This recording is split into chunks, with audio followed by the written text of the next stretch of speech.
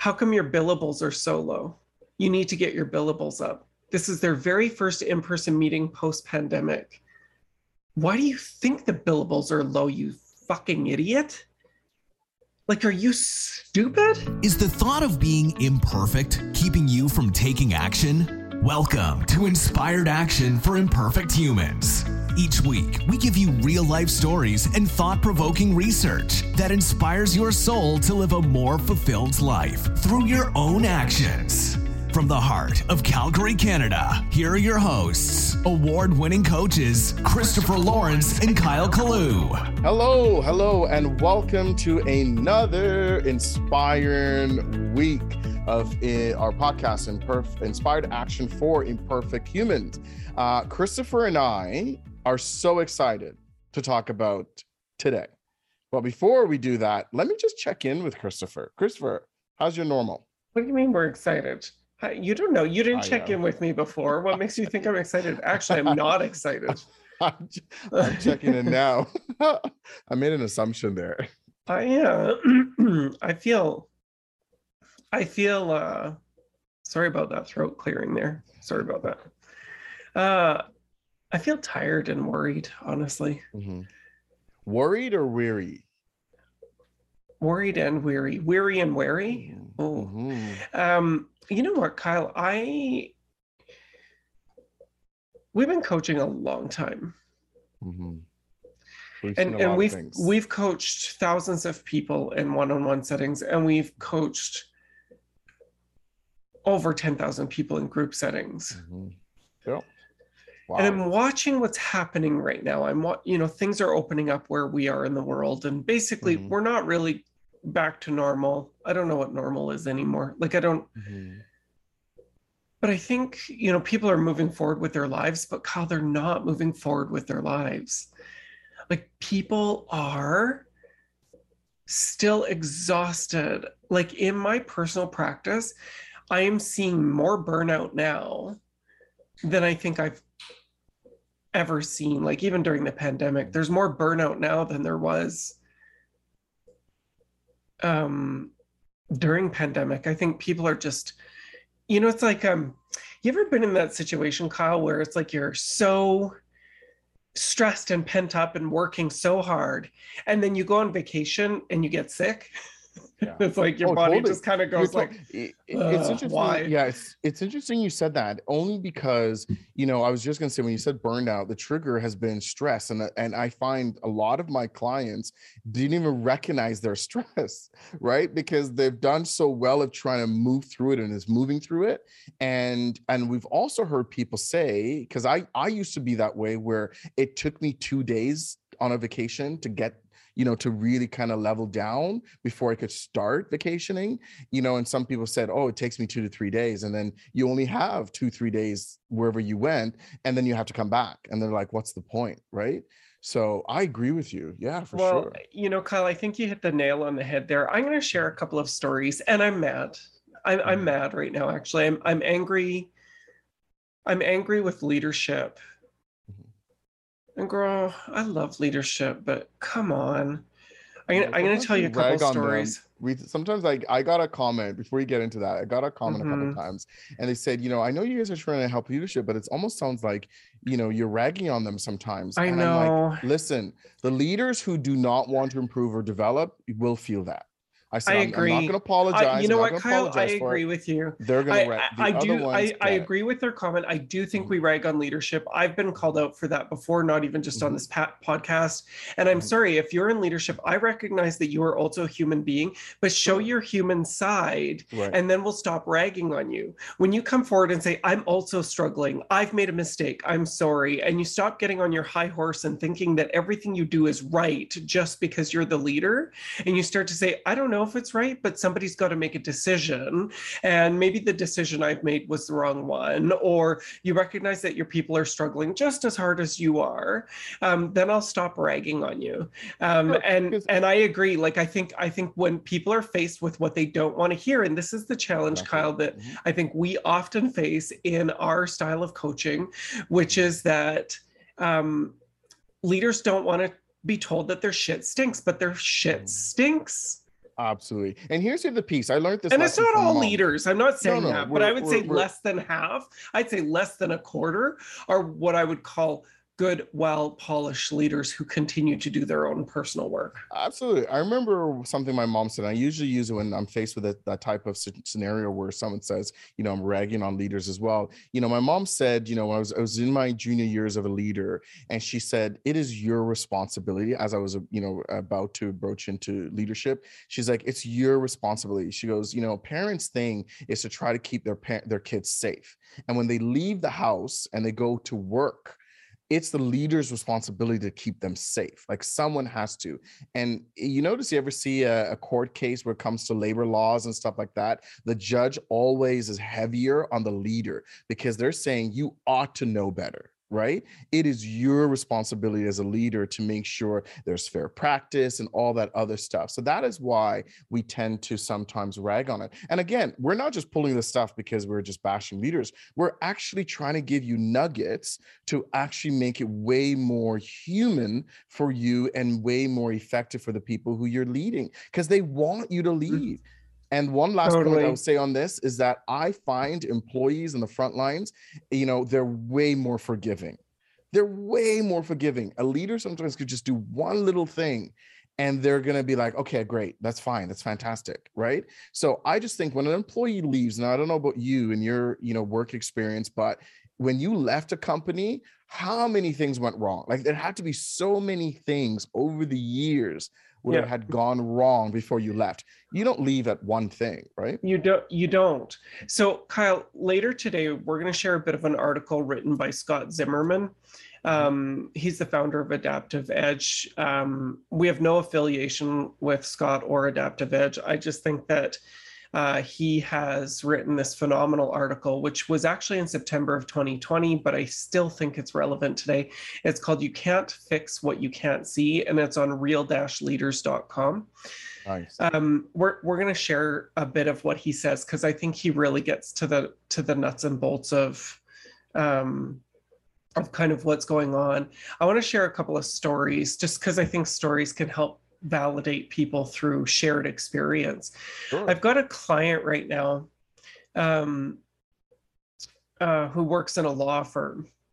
And this is a fairly decent sized law firm in Calgary. Yeah.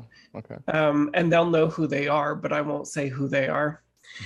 They are bleeding people right now. Like they literally have lawyers just walking out the door. Sometimes, Kyle, between 2 to 5 a week, they're losing 2 to 5 associates a week. This is a top heavy organization where most of the organization is our partners. And a smaller amount of associates. So, I mean, you can imagine how impossible it is to move that Titanic of a ship without having good protocol. In any case, they're struggling. Their leadership is struggling. These are lawyers. They're not leaders. And I'm not saying lawyers can't be leaders, but what I'm saying is that they're not trained as leaders. They're trained as lawyers. Exactly. And they're doing nothing in the organization to really provide leadership and support for their associates. I want to share this with you and our listeners, because this is the kind of bullshit that's happening right now. And this is why I rag on leaders. And I know it's not every leader and not every organization, of course, right? Yeah. But here's the thing. We literally, Kyle, in this organization, they had their very first in-person meeting. And with their associates. And do you know what their partner said? What's that? How come your billables are so low? You need to get your billables up. This is their very first in-person meeting post-pandemic. Why do you think the billables are low, you fucking idiot? Like, are you stupid? Like, you're stupid, right? And it's that. So they're focused on billables, and they're bleeding people, and they're like, no connection there, right? And so it's like, I don't understand. Now, like I understand why they're focused on on billables and this kind of thing, but what a like, yes, you have to be. I mean, the billables approach from my perspective is the way of the dodo. It's an archaic motivational system that doesn't work anymore, and I understand that, but it's like, are you serious? Like, people are literally just coming out of this. They're emotionally drained, they're psychologically drained, they're burnt out because of their own circumstances, and people are leaving, and your first comment is, how come our billables are so low?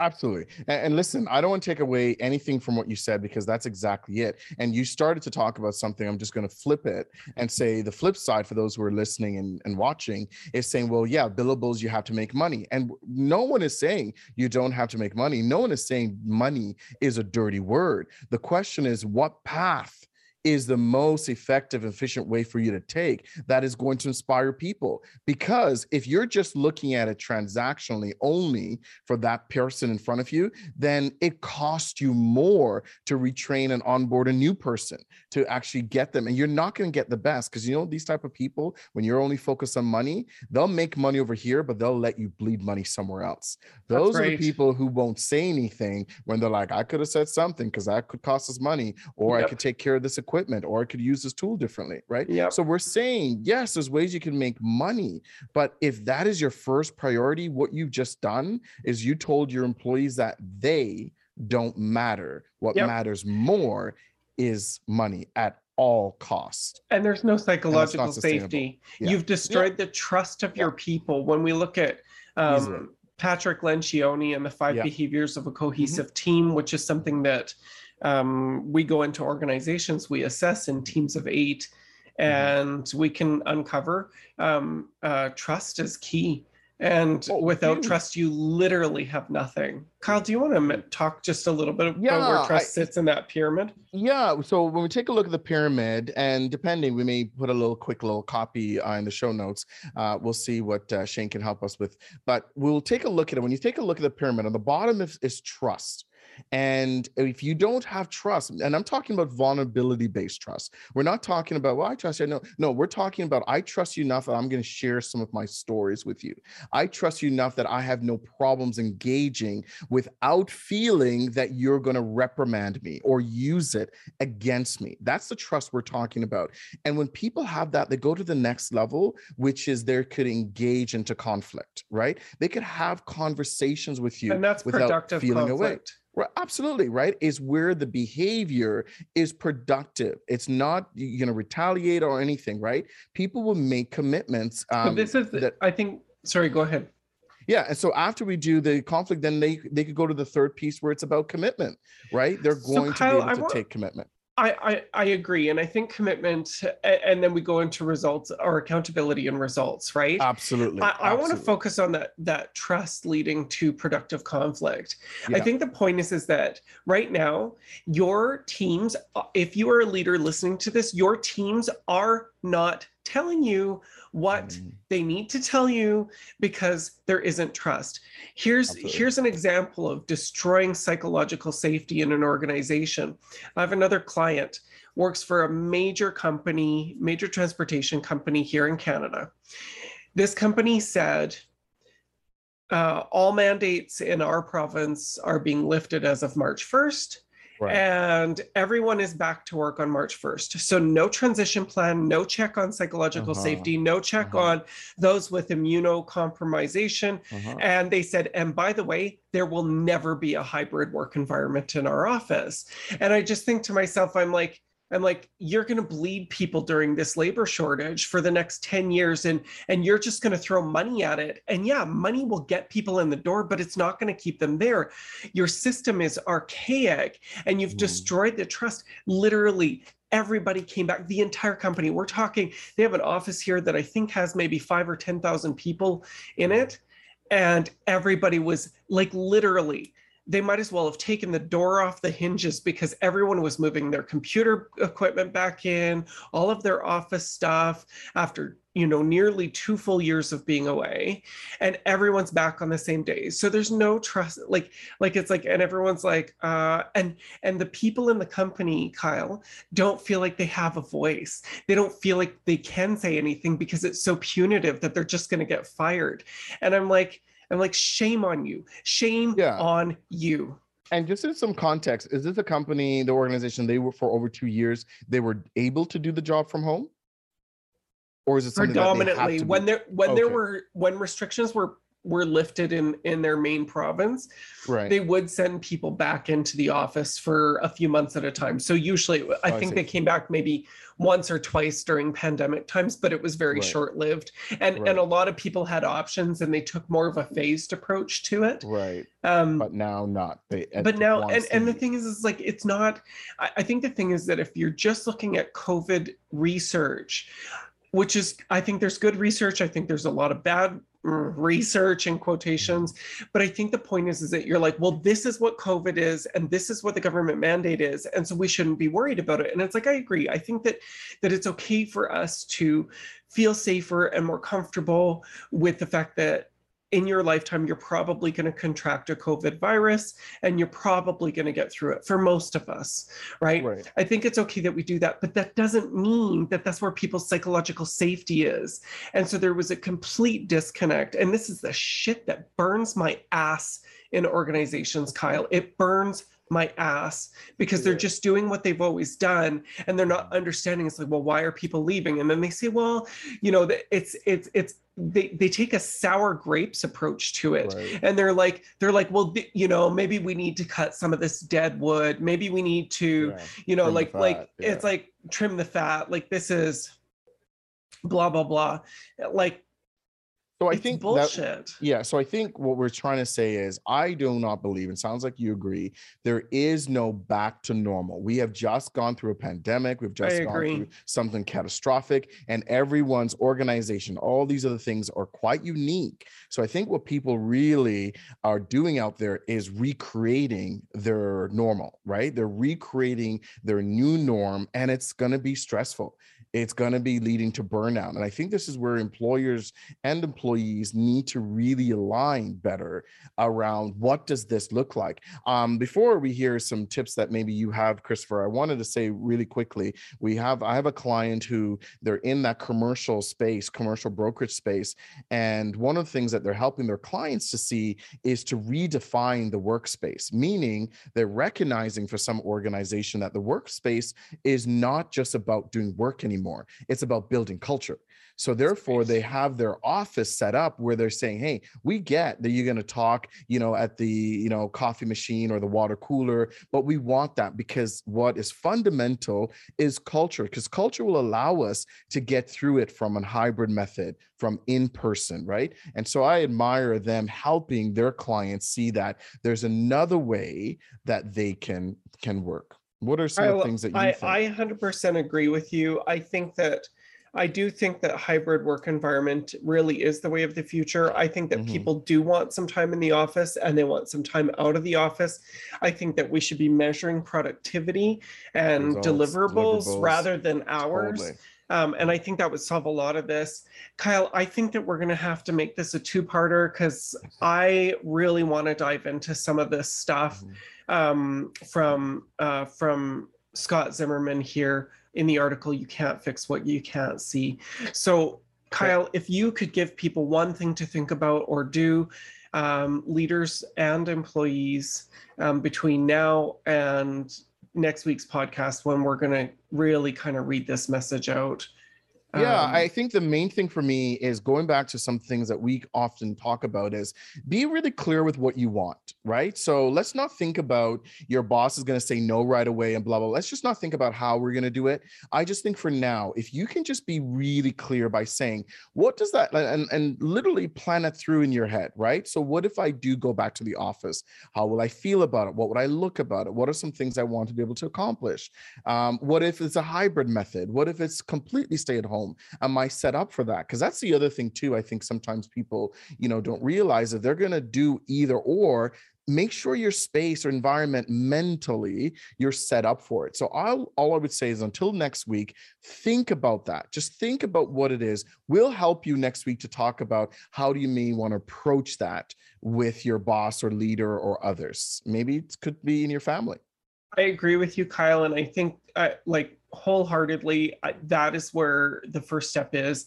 I would word it in a different way, which is identify your needs, wants, and desires, and recognize that they're all important for your life. And you need to be specific with what you know today. It's okay if they change. It's okay if you're uncertain, but just with what you know today, what do you think those needs, wants, and desires are during this time to create psychological safety and to make your work more enjoyable and make you fall in love with it all over again, and to move through some of the burnout.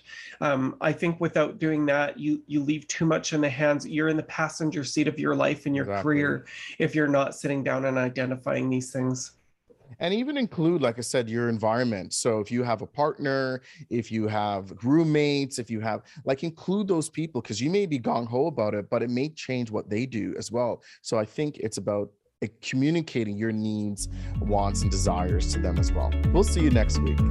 It's our goal to build a global community of inspired action takers, and we can only do that with your help. So if you love Inspired Action, please leave a review on your favorite podcasting app and share us on your socials. You've heard from us. Now we want to hear from you. Go to inspiredactionpodcast.ca and tell us, what is the inspired action you took this week? Next week on Inspired Action for Imperfect Humans. It is a losing strategy to attempt to succeed tomorrow with yesterday's thinking and doing. Hello.